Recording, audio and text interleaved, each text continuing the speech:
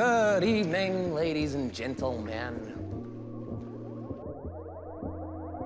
We are tonight's entertainment. I only have one question. Do you think I deserve your full attention?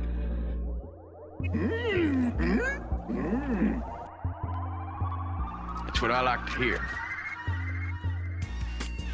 Hello and welcome to Script to Screen. I'm your host Gideon, and joining me in the booth, the basement, today is Kieran. Hello. That took you long enough. Okay, are we? I thought you were just joking. Adam. Hello. You think this is a joke? Leave. Hello, welcome to Script to Screen. I mean, it was kind of a joke. You did but say squip to screen. I did not say script to You screen. did. Go back and listen to it. Did I really? It doesn't matter. All right. Today, though, we're going to be doing a bonus podcast episode continuing our series Quarantined with Harry Potter. This is going to be part 3 of 4 total parts, talking about both Harry Potter and the Order of the Phoenix and Harry Potter and the Half-Blood Prince. So, let's get it started right off with Harry Potter and the Order of the Phoenix. Today, I think what we're going to do, actually, do something a little bit different. We're going to start with the scores right away and pepper our initial thoughts in there as we go. So, to start with the first category on the rubric, first impression. How do we feel about this movie? We're talking about Order of the Phoenix. Yes, Order of the Phoenix. Well, yeah, I mean, we can do a little bit of a synopsis before we get into the scores themselves, I suppose, just to Great idea. for a little bit of a refresher. Harry Potter and the Order of the Phoenix is basically the one where Sirius Black dies, right? I mean, Is that how you're describing the whole movie? no? It's the one about fake news. I agree. It's the one about fake news. Yes, that's the one about fake news. So basically, it's the 5th year at Hogwarts, so 5th in the series, 5th year at Hogwarts. And Harry comes back, and after learning that Voldemort has returned in the Goblet of Fire, he's trying to tell everybody, hey guys, Voldemort's back, we should probably do something about this. And everyone's like, nah, including the Ministry of Magic. So basically, fake news is being spread Right. throughout the whole movie. And so then he kind of has to take things into his own hands and create Dumbledore's army to fight back against this monstrosity known as fake news. And Umbridge. And, well, I mean, Umbridge is the one spreading the fake news, but yeah. Well, technically, Rita Skeeter is, but Is she? I mean, she's not even... she's not part of this movie, I guess. A wee bit. She is a wee bit. A wee bit. wee bit. That's not how you say it. Do that accent, Dad. Oh, she's got it a wee bit. A wee bit. Yeah, like that. Yeah, so, I mean, first impression, overall, how do you guys feel about this movie? Is it good? Is it bad? Did you enjoy it? Did you not enjoy it? Are there, score out of 10 at the end of your thoughts? Yeah, my first impression is that it kind of stands right in the middle of all the movies that we've watched so far. So, about an 8. Yeah, I like this movie also a lot. I think this is probably my second or third time watching this. Oh, I've And- seen it more than that. You've got to have seen it more than that. I don't think so. Maybe 4, but that's at most. But yeah, I like this actually almost a surprising amount. I don't know. Yeah. It's really solid. I mean, it's Yeah. it's the longest book compacted into basically the shortest amount of screen time. It's not the shortest movie, but I think the shortest movie is Deathly Hallows Part 2, but I mean, that's half of a full book, so it's less pages condensed into more time. So really, this is the shortest Harry Potter movie, but they condense it very effectively compared to Goblet of Fire. I actually, after watching Goblet of Fire, I started reading Goblet of Fire because I felt like I missed so much, and you really do. There's stuff in there. They cut out the house elf plot entirely, which makes sense for a movie, but it just feels there's so much, like, the way the exposition is delivered through the house elves and at the Quidditch World Cup. It doesn't work in the movie because they cut out so much of the things that make it interesting exposition, and it becomes uninteresting exposition. But here, somehow they're able to make it overall intriguing in the way that they're dealing with the expositional parts of this. Yeah, it seems pretty cohesive. But I mean, I really enjoyed this movie a lot. This is probably actually one of my favorite Harry Potter movies. I think it's like you get everything that you want in a short amount of time. It's got a very clear through line, like we said with the fake news. With the it's really a movie about how information exists within a society and the way that it is delivered and consumed, and it's obviously done through the wizarding world and kind of how wizards might interact with that differently than people would, but it still is the same. You can still extrapolate that into and understand it through a regular human lens, which is what all these movies are doing. But this movie specifically dealing with that in like newspapers and stuff. And that's why they have all these montages of the Daily Prophet, the newspaper delivering information and news. And it's also about government corruption as that relates to news.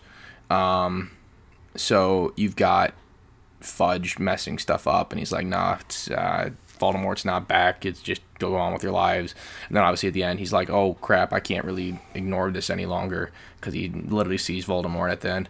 And also, well, speaking of the end, that fight between Voldemort and Dumbledore is pretty sweet.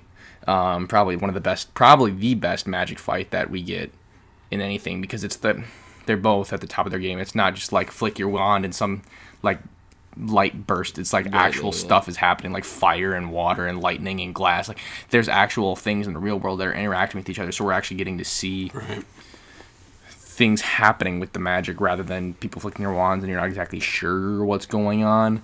That whole fight in the Ministry is pretty great.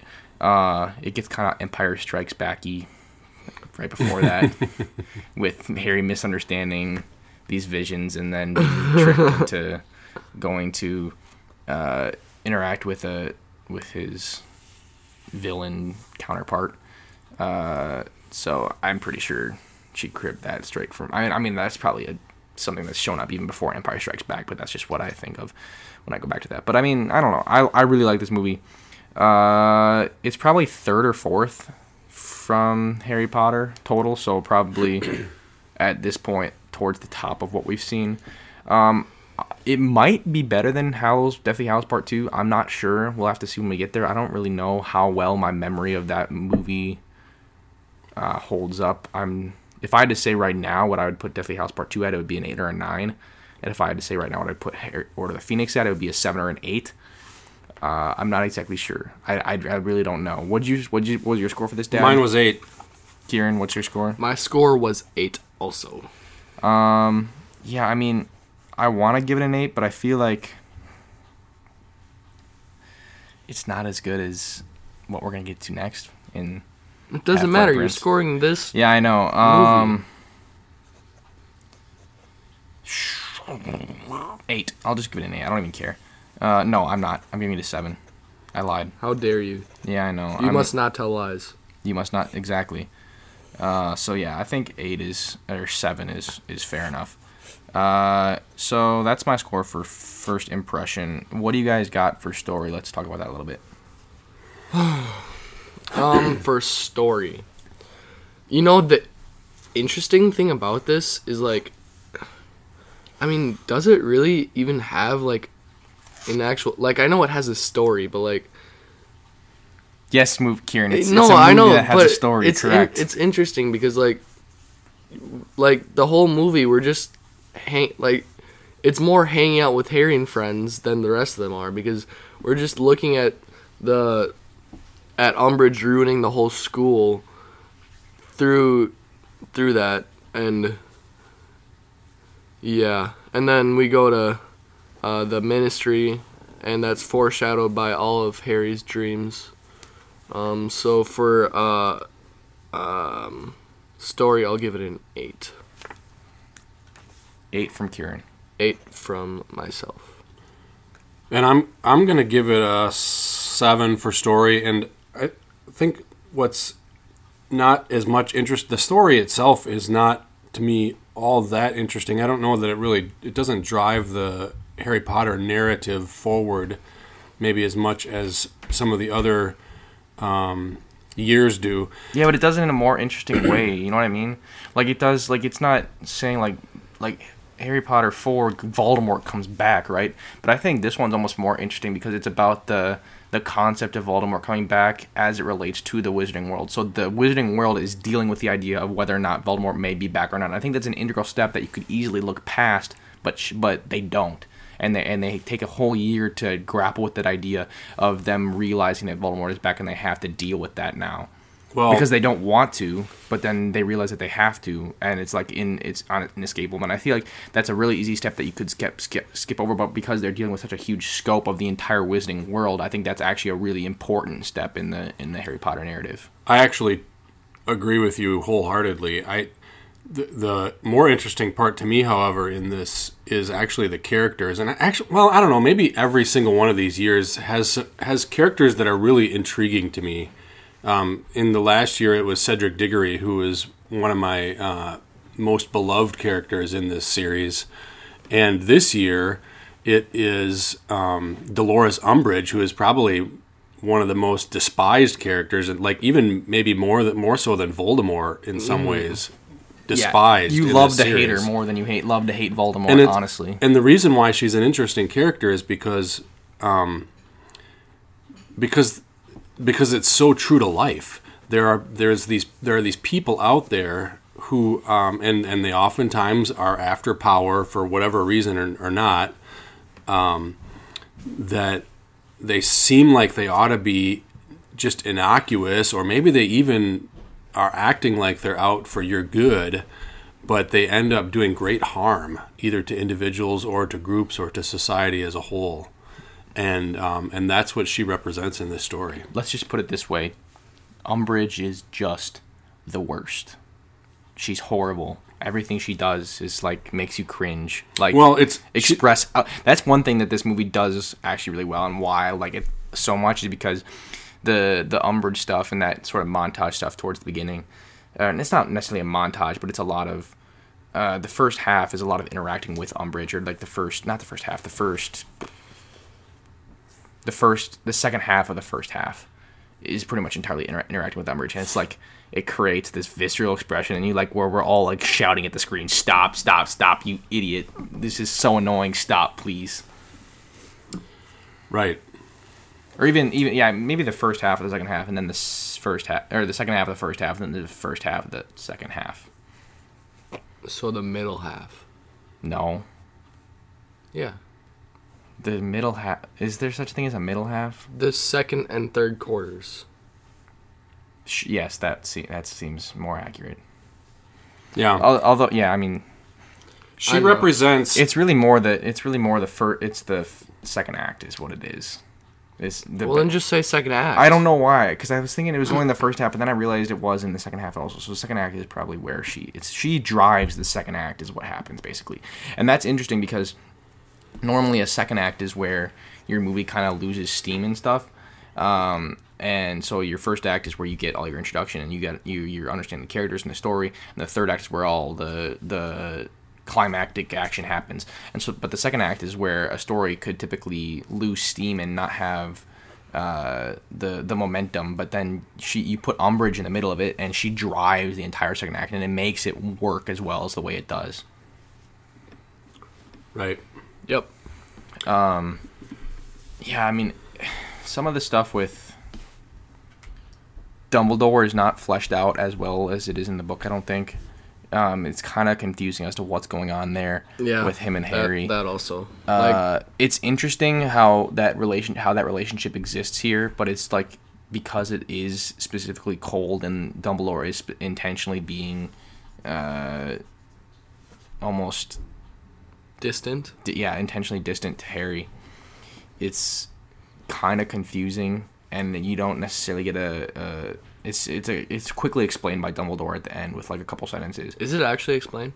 Yeah, he's like, I figured what he says is if he says to Harry, if I could be distant from you, I figured it would protect you from Voldemort better, because then Voldemort wouldn't have access to me or something like that. Correct. Is that what he said in the movie? Yes. He says Voldemort would have less incentive to go after you if you didn't have a connection to me, which kind of makes sense, but not really. I feel like I remember that being fleshed out better in the book. And like Harry's whole anger problem, that works because it's like it's drawing a comparison between him and Voldemort.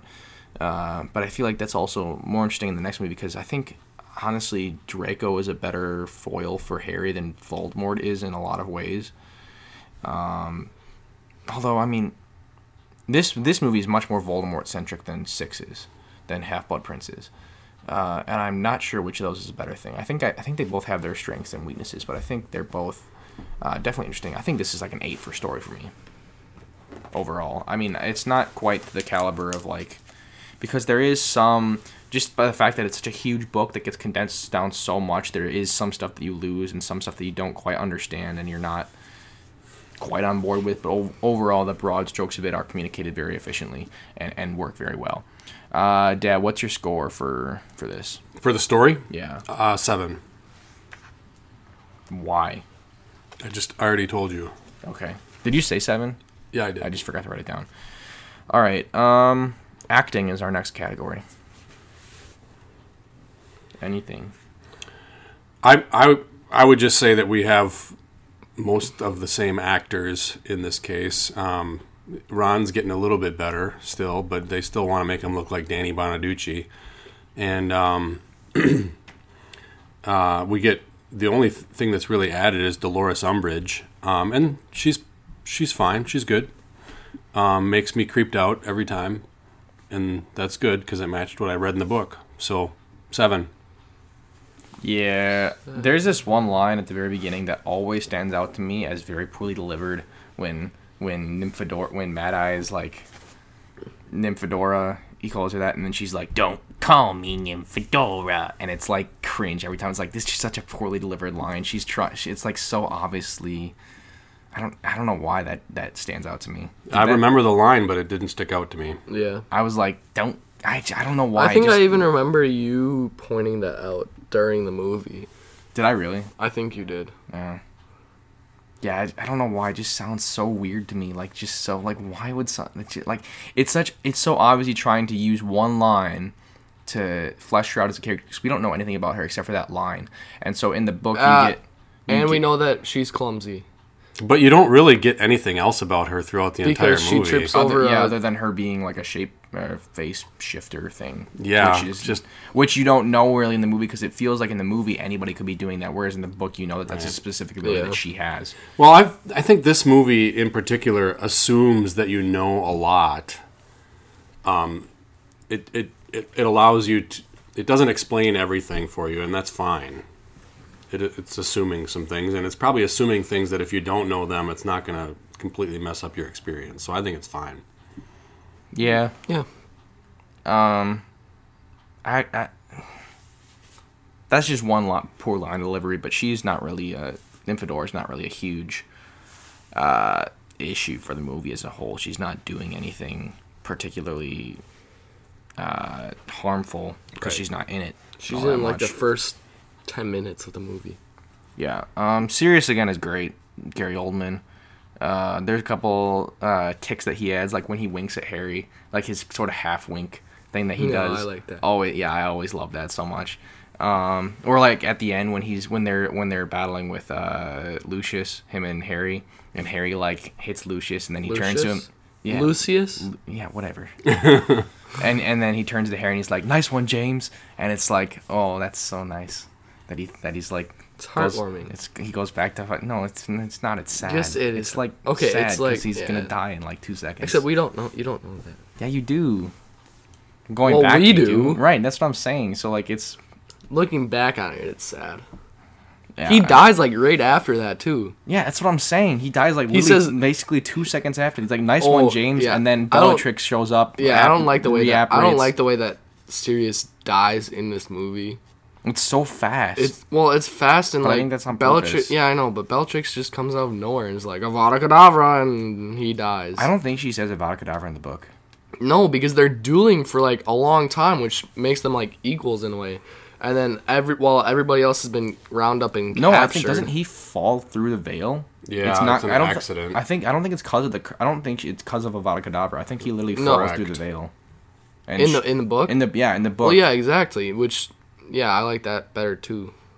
But then it really is Harry's fault, even worse. Yeah. in the book. But it's just like it was so quick and like maybe that's like just shocks everyone faster, I guess. I think in the story of the book, I felt a little bit more like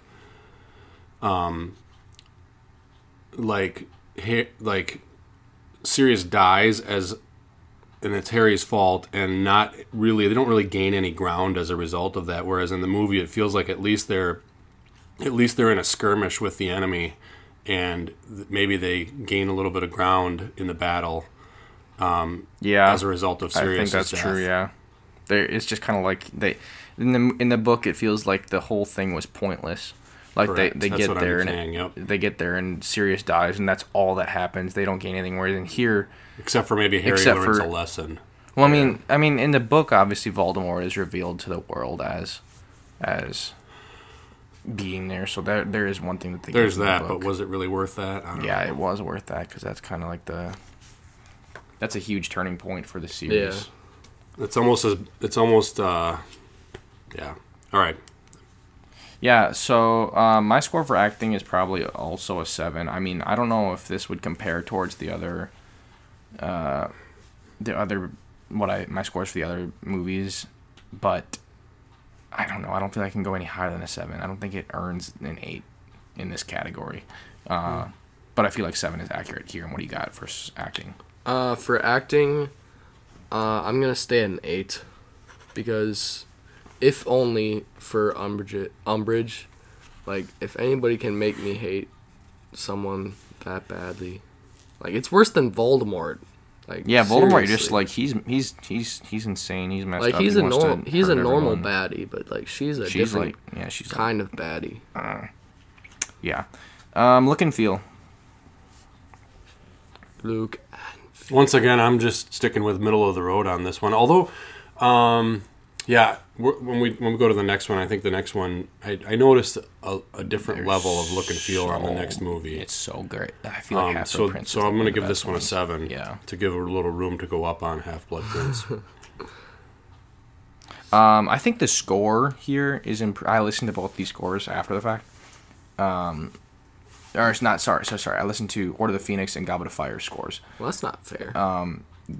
Order of the Phoenix has a much improved score over Goblet of Fire. Like what Goblet of Fire is doing with the Leprechaun music and then the Bobaton's music and then the Durmstrang music is all so obvious. It's like the most. It's very on the nose as far as what those as like themes for those characters. It's like the dum dum dum. Yeah.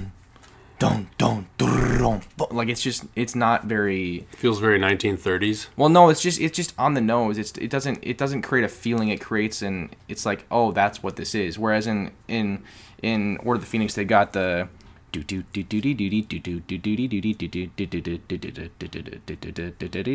part, that little theme that runs throughout it is. I didn't notice that. It's it's the we're happy at Hogwarts kind of thing.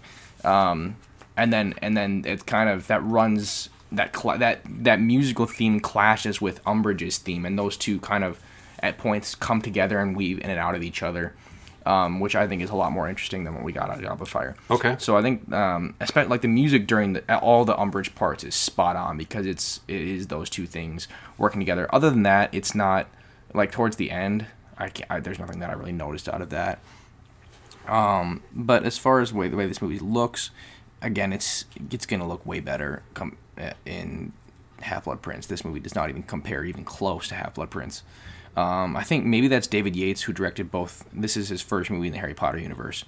And I think he evolves as a director in Half-Blood Prince as opposed to here, where he is doing some interesting visual choices, like the shaky cam stuff with whenever somebody's like running, like Harry and Dudley running at the very beginning when they're running away from the Defenders and stuff. He adds this really interesting shaky cam that's still clear to understand what's going on. So, but it still adds a sense of urgency, and that shaky cam is something that's difficult to work with, but it works there because I think he still makes it. You can still see them and what they're doing, but you still have like the. I don't know how he did that actually, but it works. And so there's one interesting visual thing that he does differently. Other than that, I can't really think of much that's done here are intentional choices as it's separated from Goblet of Fire. So I'm going to also give this a 7. Because it doesn't look as good as like the first two. The first two have this very practical, old school feel to them that gives a sense of that world, and that fits with the way those two first stories are told. And obviously 3 is above the rest of them. It probably looks as good as Goblet of Fire. So I don't know what I gave Goblet of Fire. So I should probably give it whatever I gave Goblet of Fire. Because Goblet of Fire, I would have said the same score. Well, you're thinking about that. Yeah, I gave Goblet of Fire a 7, so I'm going to give this a 7 also. I think that I will give this movie a 7 also. I have one thing to point out. The giant Grop, I did not think that he looked very good. I feel like they could have. I don't know how they would have done that. Force perspective. I don't know why they could. I don't know if they could do force perspective with something that huge. I mean, how'd they do like? Here's another issue I had with Grop and what's the Rupert character? Rupert. Ron. No, the half giant. Hagrid? Rupius Hagrid. That's what I was thinking. Rupert. Rupert Grint is the name of the guy that plays Ron. So that's why I got confused. Got it. Yeah, no, Hagrid. That's the one I was trying to think of. How is he a half giant, but he's like an eighth the size of Grop? What's up with that? Yeah, because number one, and number two, they have the same mom who was a full size giant. Yeah. So if that's the case, if that's how big those giants are, then I don't know how did they mate? That's what I was thinking too. Yeah, let's let that pass. Let's not think about that actually. I was just thinking, how did they do Treebeard? But Treebeard's not actually a person, but I feel like he looked better than Grop did. Oh, way better. So I think he was at least partially. I think he was basically like a thing that they built and they kind of just hung out on. Yeah, but also it's not supposed to look like a person, so that made a difference. Right, that's what I'm saying. Well. Yeah. So I mean, whatever. Effect.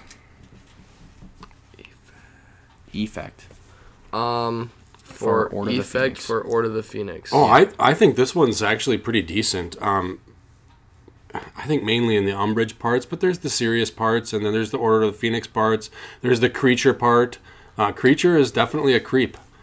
So I think effect of this one is good. It makes you feel these characters fairly well. And the Cho parts. I say 8. Yeah, I think the Cho part has an active negative effect on this. Like the stuff with her and Harry is kind of weird and forced. I suppose it's not because you do get. That's how teenagers are, isn't it? No, I'm talking about the part where that part's fine. It is a little too much. I feel like. Where they kiss. Yeah, when they kiss, it's just a little bit over the top. I'm not saying that's not how teenagers are. I'm just saying that that's too much for this particular movie. But I'm more specifically talking about the stuff where she kind of betrays them, and it's supposed to be played as this huge betrayal. But it doesn't. Later, it's said that she is like that Umbridge used truth serum on her. Which, it almost feels like a throwaway, though. The whole thing just feels... Like if she used truth serum on her, she could have used truth serum on any of the people in the Order of in Dumbledore's army. Yeah. Not Order of the Phoenix, in Dumbledore's army. So, like, I don't really know exactly what's going on there. It would have... Because it feels like they're going for that beat where she betrayed them, but then she really didn't. I don't remember how that happened in the book, but I don't remember it feeling that sloppy. But that whole thread feels sloppy to me. I don't know if that really fits in effect or not, but... No, I don't remember. Yeah, it does. It goes with that. No, it's her friend, I thought, in the book. Yeah, in a book, it's her friend, and her friend actually did betray them, but then Kingsley, like, slips a little, what is it? What is the charm that... Confundus? No, not... Oblivious charm. Obliviate.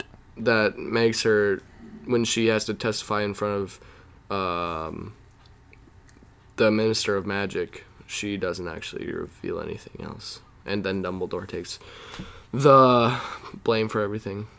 That's how it happened in the book. Also, Kingsley's not a huge character in this movie. Which, I mean, I suppose he has to kind of... I found myself, even in the books, wishing for more of Kingsley. Yeah. And there's almost nothing of him in the movies. Yeah, I agree. He's a really cool character. He has one great line in this, though, where he's like, Minister, you've got to admit, Dumbledore's got style. Yeah. That's one good line that he gets here, but that's pretty much his most memorable part, probably, of the whole series, honestly. Yeah, I mean, this is probably an 8 for effect. I mean, I like watching these movies. This is a fun movie to watch. I had a good time. You laugh at stuff. You cringe at stuff. You hate Umbridge. Yep. You cry when Gary Oldman dies or Sirius dies. That is one Not thing. me, I didn't. No, I didn't actually cry. I'm just exaggerating. Not at this one. I was just mad at Harry for messing up. Yeah, right. Except it was all Dumbledore's Killed fault. your godfather. That stuff at the Dumbledore does take the blame for it. He says, "Harry, this is my fault," which it kind of is, but also Harry still made his own choice. But Yeah, and also if Harry would have not been such a dork when Snape is giving him occlumency lessons. Snape was being kind of a jerk, though, too. And Yeah. Snape stopped teaching him eventually. And Harry just needs to trust Snape yeah, that a whole thing little with bit Snape more. just kind of like peters out, and that's kind of why all this happens eventually. Anyways, if Harry probably would have been a lot better at occlumency if Dumbledore had taught him, don't you think? and that's kind of the point. Maybe. He certainly would have taken the lessons more seriously. And Dumbledore wouldn't have been a jerk. Yeah. Gosh. Okay, my score for effect is 8 also. All right. And for all the same reasons that you, Gideon, said. Thanks, pal. Yeah. Copycat. False. Yeah, kind of though. False. Not false. False. All right. Scores we got for this will come up in a little bit.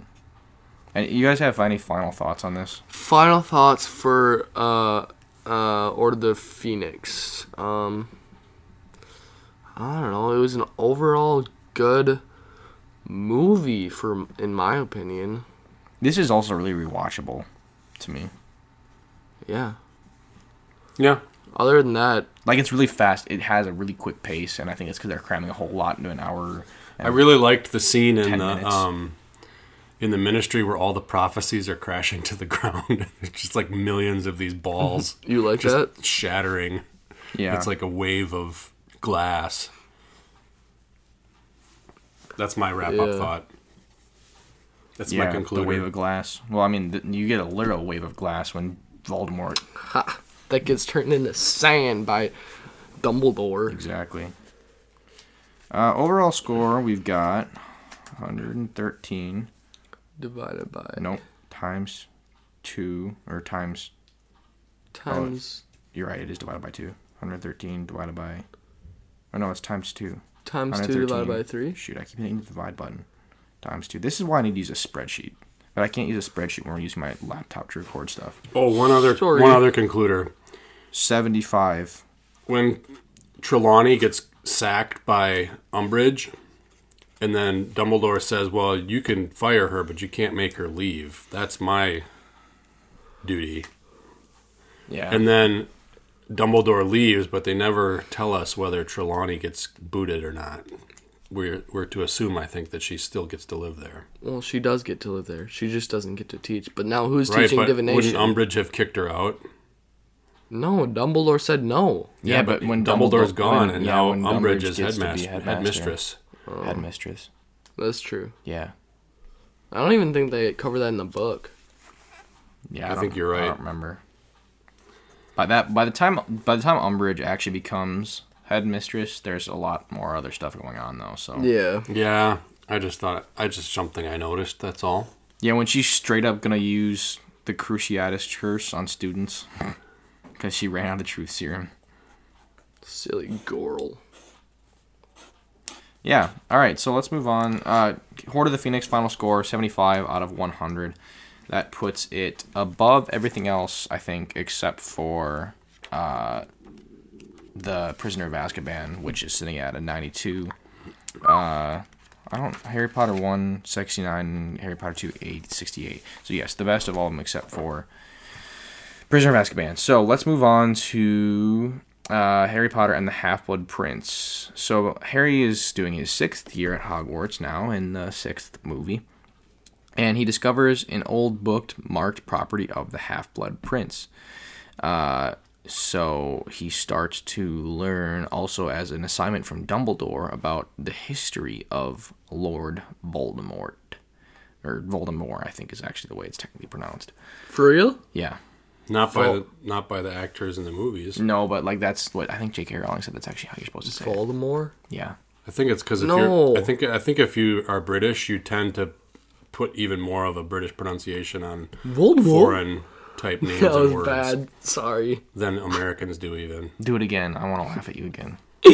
But no, that was really bad. That was like, It's just one word. That's why you can't do it. If you have like a sentence, it'll sound better. I really hate Voldemort. Was Yeah, that bad see, it too? doesn't sound as good. You gotta take off the T. I really hate Voldemort. Yeah, sounds better. Yeah, so The more I watch the movies, the more I'm going to put the T on the end. Yeah. Sounds so much better. Whatever. First impression. How do we feel about this movie? Out of 10, general thoughts, etc. I really like this movie. This movie is awesome. This movie was very funny and very sad. Yeah, At the same time. this movie's on point. Like seriously, this might be better than Deathly Hallows Part 2. Honestly. I don't remember it being this good. I don't either, but I think it is this good. Yeah, it's solid. I'll say 9. Well, you just stole my score, buddy. I have extras. Would you like one? I was about to say 9. Yeah, I'll take one. You'll take a 9? Yeah. Dude, hop on the train. This is not quite a 9 for me. Yeah, it might be an 8 though. Is it an upper level 8? No, I initially gave this a 7 actually. Right after you watched it? Yeah, I logged it on Letterboxd as a 7, and I was like, this might be an 8, but I'm not really sure. I think this probably is. It is so good. It's better than Order of the Phoenix. When we watch Deathly Hallows Part 2 in our next episode, it might be better than that. We won't watch it in our next episode. Yeah, we'll watch it before our it. next Okay, episode. yes, thanks for criticizing. When we review it. But it is so good. But I'm not. I think I have to give it an 8. I'm giving this an 8. I'm changing my Letterboxd score right now. Don't do it right now. Because, I'm doing it right now. No, because then you'll sound weird when you're talking to the microphone while you're Nope, changing too late. the score. I already changed it. Except, how do we know that you're on your phone? You No, that's ruining the experience of our listeners. No, I just tapped my phone too late. Stop criticizing me.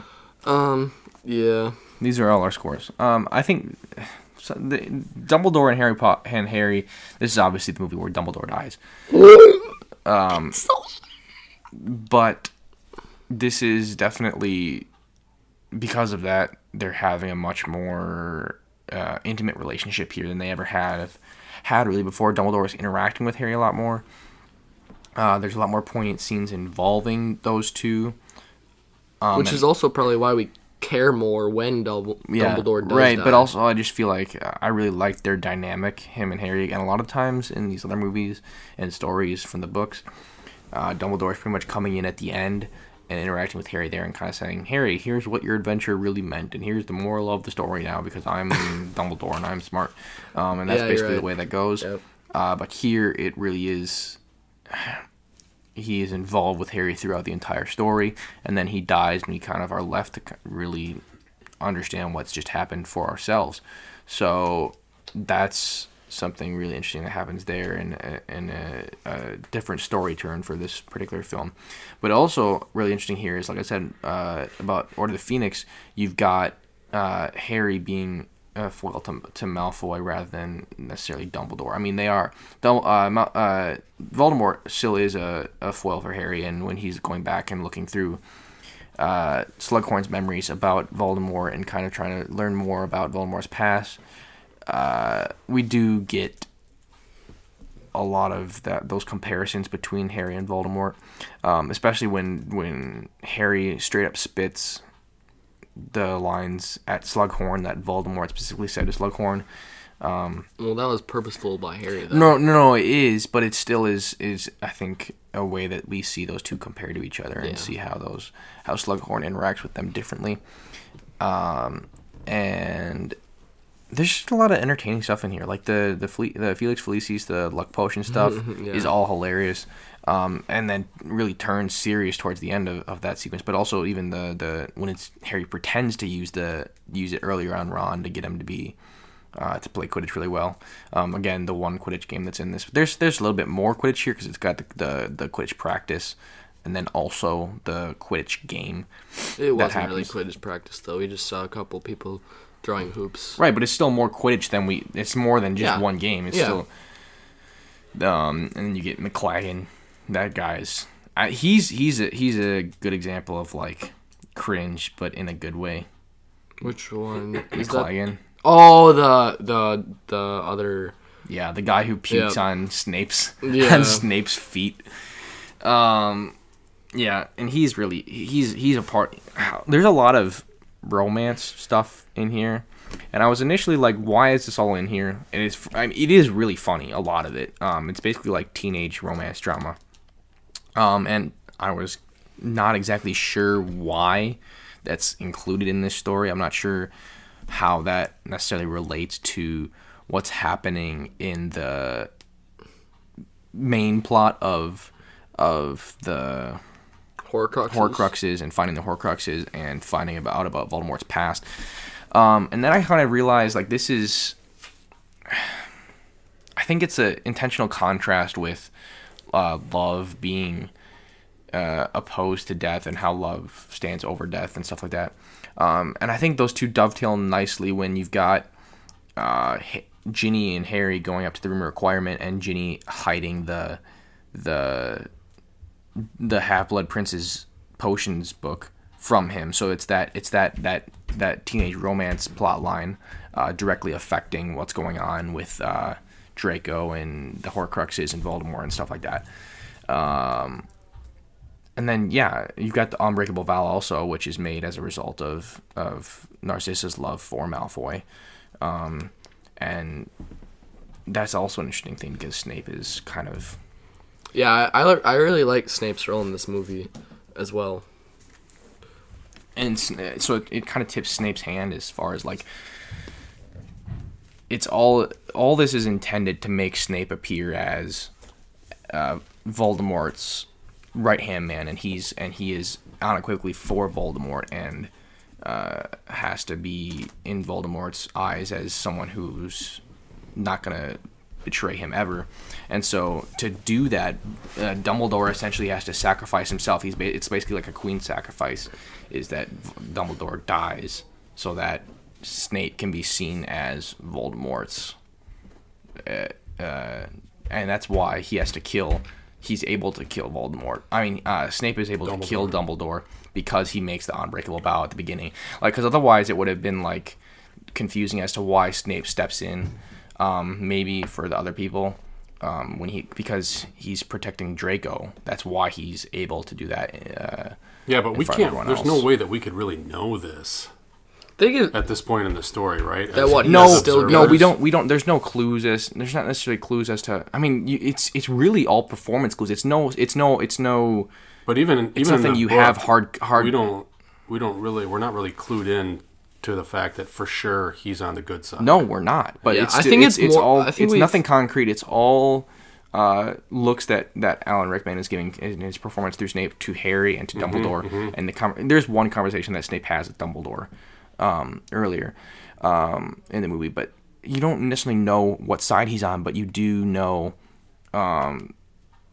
retrospectively that what's happening. So it's a kind of interesting thing about, do you take this movie before Deathly Hallows or in retrospective after Deathly Hallows? I think it becomes more interesting after you've seen Deathly Hallows.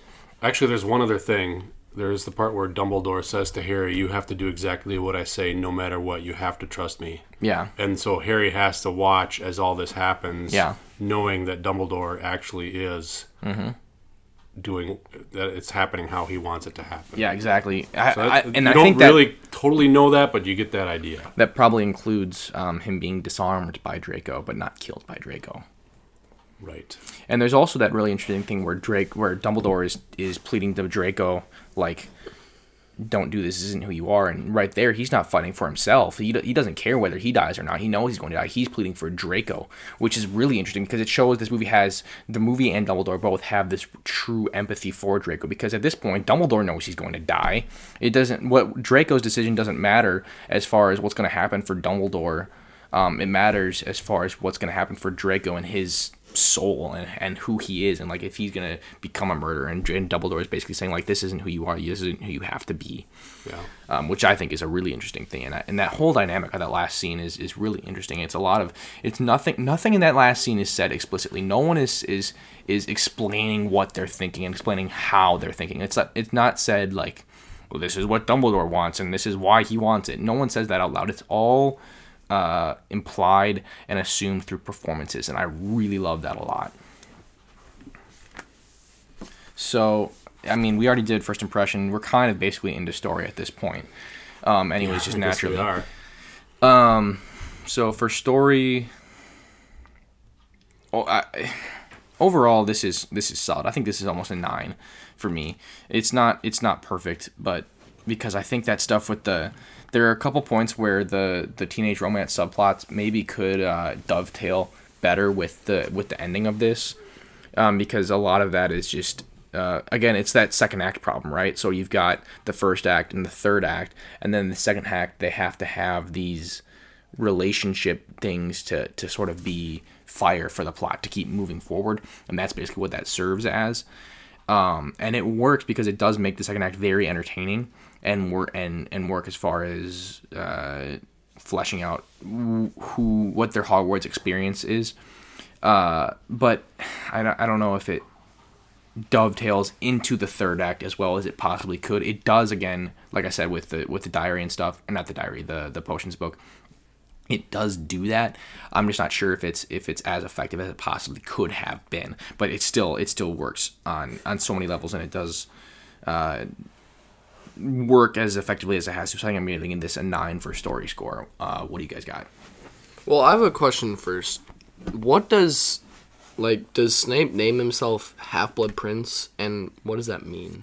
He's of half-blood, and he's a prince of potions. He's of half-blood, like one of his parents is a muggle. Yeah. So he did name himself that, and the name doesn't really mean anything. I mean, he named it himself because he's the half-blood prince of potions. But since you can't give yourself your own nickname, nobody else ever called him that. He just wrote that on his book. Yeah. Right. I just wasn't sure if there was some crazy message theme that went through that I mean, that's explained further in the book as far as but at that point in the story, when you find out who he is and that he is the Half-Blood Prince, at that point they don't really have time to go in and say, oh, this is why I'm the Half-Blood Prince and this is what I did and this is how this happened. Like, there's no really need for that to exist in this particular medium. So we've got story scores from you guys yet to give. What do you got for score? I give it a 9. Well, I guess I'll just have to follow suit and give it a 9 also. Not because I'm following suit, but because I want a 9. Thanks, bud. That's real helpful. I know my explanations are very savvy. Dude, savviness is just necessary on this podcast, and you always bring that. I know. Thanks so much. I know.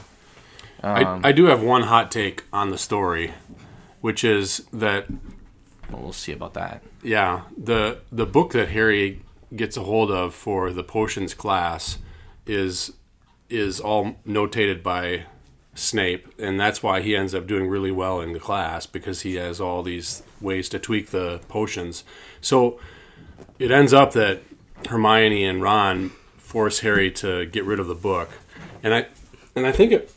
Like, if this were in real life, shouldn't they have said, Harry, you need to actually keep using this book because this is actually helping you get a better grade. So this book must actually have really good instructions in it. Stop it, Jericho. What is he doing? Jericho. He's trying to kill our couch. You're not a cat, dude. Jericho has no chill ever. Yes, he does. He does usually have chill. It's actually abnormal for him to not have chill. He's going away. He's basically trying to be a cat, kill our couch. Not cool, Jericho. Be a dog and sit on Kieran's lap like a normal person. No, we're good.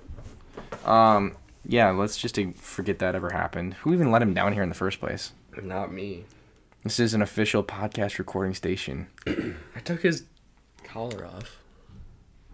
Yeah, that's a little bit better. Yeah, so I think that Ron and Hermione should have actually forced Harry to keep using the book. In fact, they should have started to use it as well. The book was trying to get them to murder people with Sectum Sempra. That's not true. And Harry shouldn't just be using a spell like, oh, I found this spell, and I'm just going to use it without even knowing what it does. Like, come on.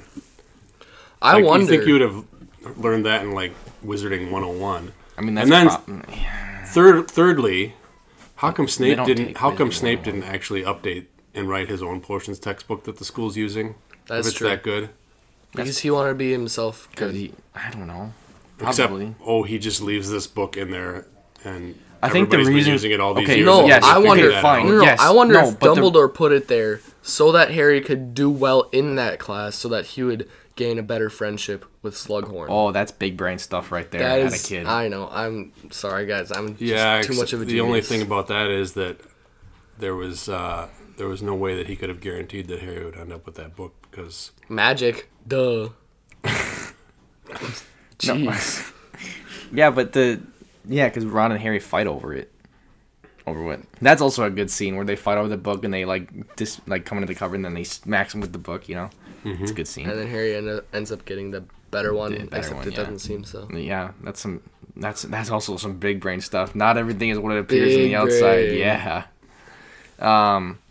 That's true. That is weird how one of them was brand new and one of them's really old. Like, it almost feels like it was put there on purpose. No, really. Well, those are the loner textbooks. So why is one of the loners super brand new? Yeah, why would the loner one be the one student with... left it last year, forgot to take it home. Yeah, but for all we know, Snape's textbooks could have been different from the ones that Slughorn was using. Yeah, how? Because like Slughorn would have been using the same textbooks that when Snape was in school, but Snape might have switched to a different textbook. It was just a different edition of the same book, though. Sure, whatever. This is all innocuous. Let's move on. Our acting scores. Acting. Who says that? You did. Is that just Michael? now. Michael Scott. Michael Scott probably. Acting. Yeah. Is it Andy? Maybe it's Andy. No. It is Michael because it's when he's talking to Holly and they're like doing that and he's like acting.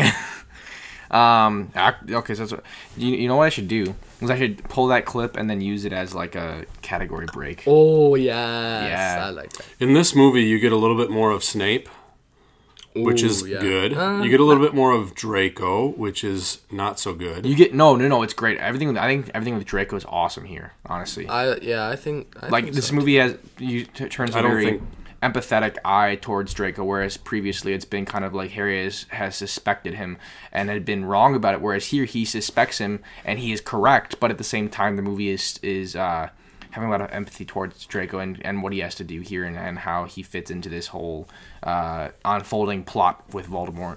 Agreed. However, Draco's screen presence is always awkward. No, he not plays the usually. Awkward No, teenager really well, usually it is here. Like I think it's solid here. I think he's good here. I think this is, maybe it's partially just the story, but I think he's the best here than he's ever been. Oh, he probably is the best he's ever been, but that's not saying much. Yeah, sure, fine.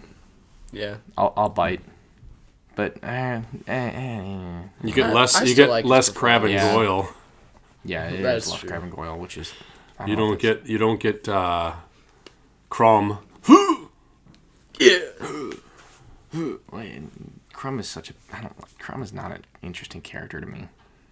At least, but he has the best fist bumps of anybody of all time. Why do you guys keep bringing up the stupid fist bumps? Harry does the fist bump too in the first movie when he brings back not the way that. No, I know, but he still does it. Crumb, I've never seen the fist pump that Crumb does ever before. It's like that right angle with his elbow. It's so stupid. Right, you guys keep bringing it up, and it's so annoying.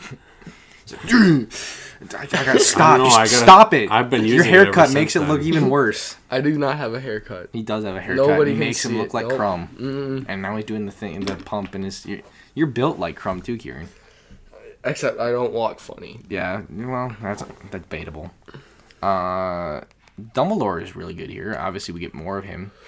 Snape is really good, but obviously we're also getting... Again, Snape, a lot of the stuff he's doing here is less obvious than it has been before, which is also interesting. adds another dimension to his character that Alan Rickman is sort of able to play with as far as being more subtle with his acting choices. And Harry and Ron and Hermione are basically all the same as they've been the entire time. So I think this is probably like an 8 for acting for me. Yep, 8 for me. You said not. Did you say 8? I said 8. 8, 9. 9, 8, 7. I think that I will give this movie a 9. 9 for 9. acting? For acting? Yeah. Why?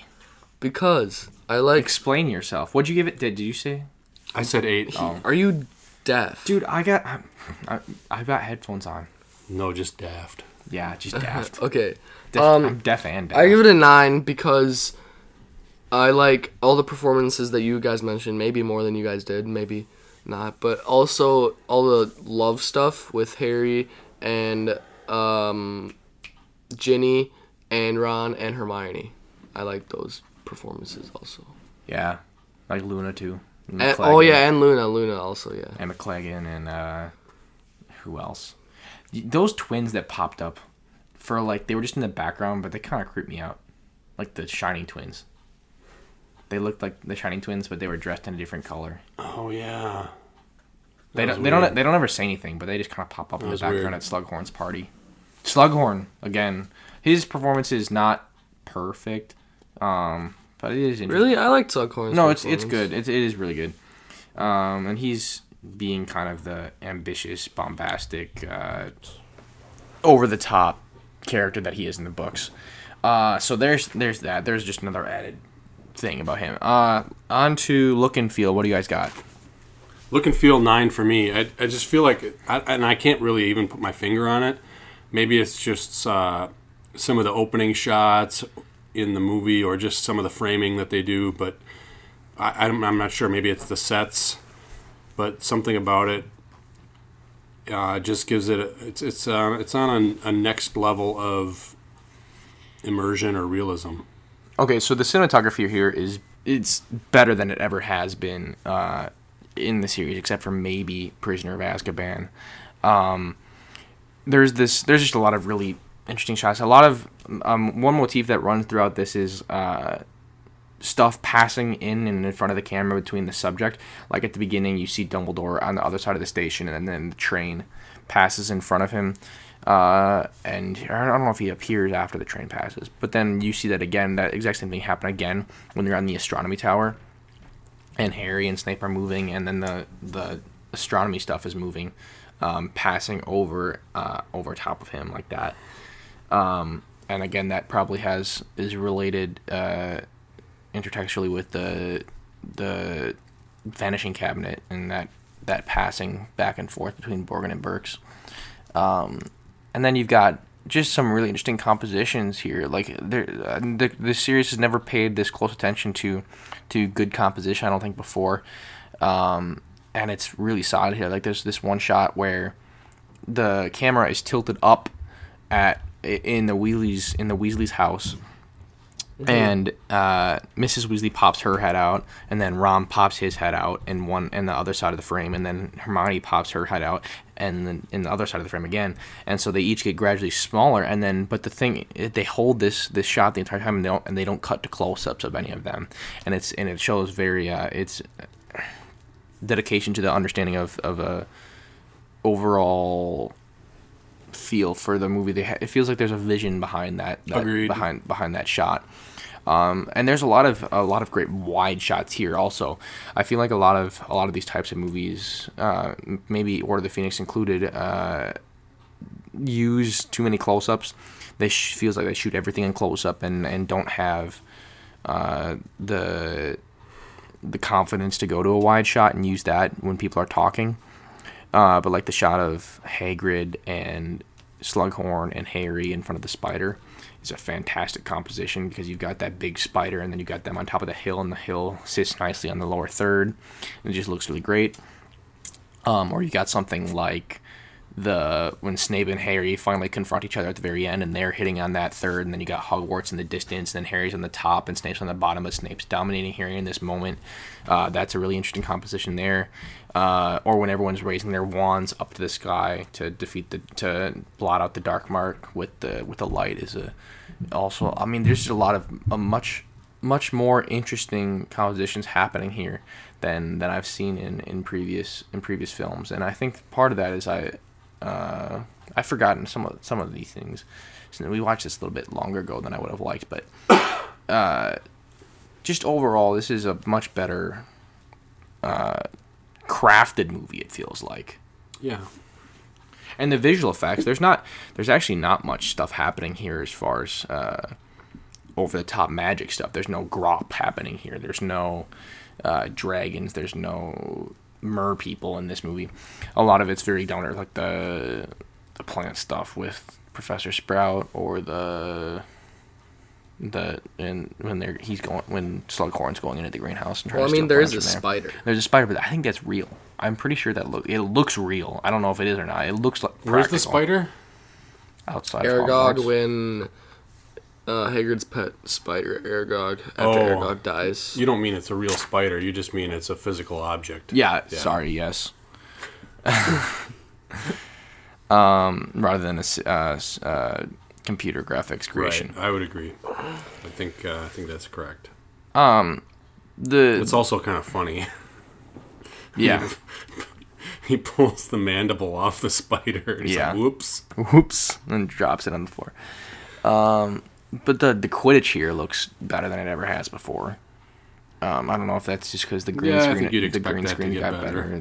I feel like that's just more like the computer power being better rather than actual innovation of visual effects. But it still does. It still does look better. It better too. Yeah, I mean, this movie also. This is one thing that I didn't touch on earlier, but the infantry look great. I don't know. That was probably the weakest part of the movie, honestly. Actually, but they do what? The infantry. They're called infantry. They're like the dead people that are reanimated when they're looking for the Horcrux. At the end, when they come out of the lake. Yeah, it was fine. I don't know. It's kind of in a dark cave. It's hard to see them anyway. Yeah, but they fit into this really interesting pattern that this movie is basically obsessed with death.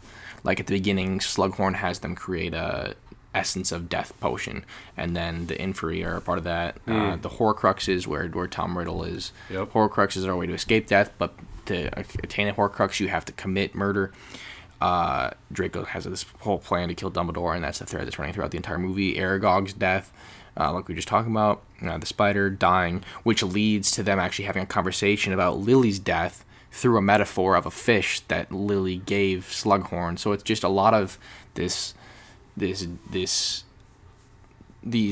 bits and pieces of death that are injected into the movie's fabric, but then that's contrasted obviously throughout these loving acts that are in this relationship stuff that are happening throughout the rest of the movie, and then there's also the real loving relation between Dumbledore and Harry that is developed and then broken at the end when Dumbledore dies.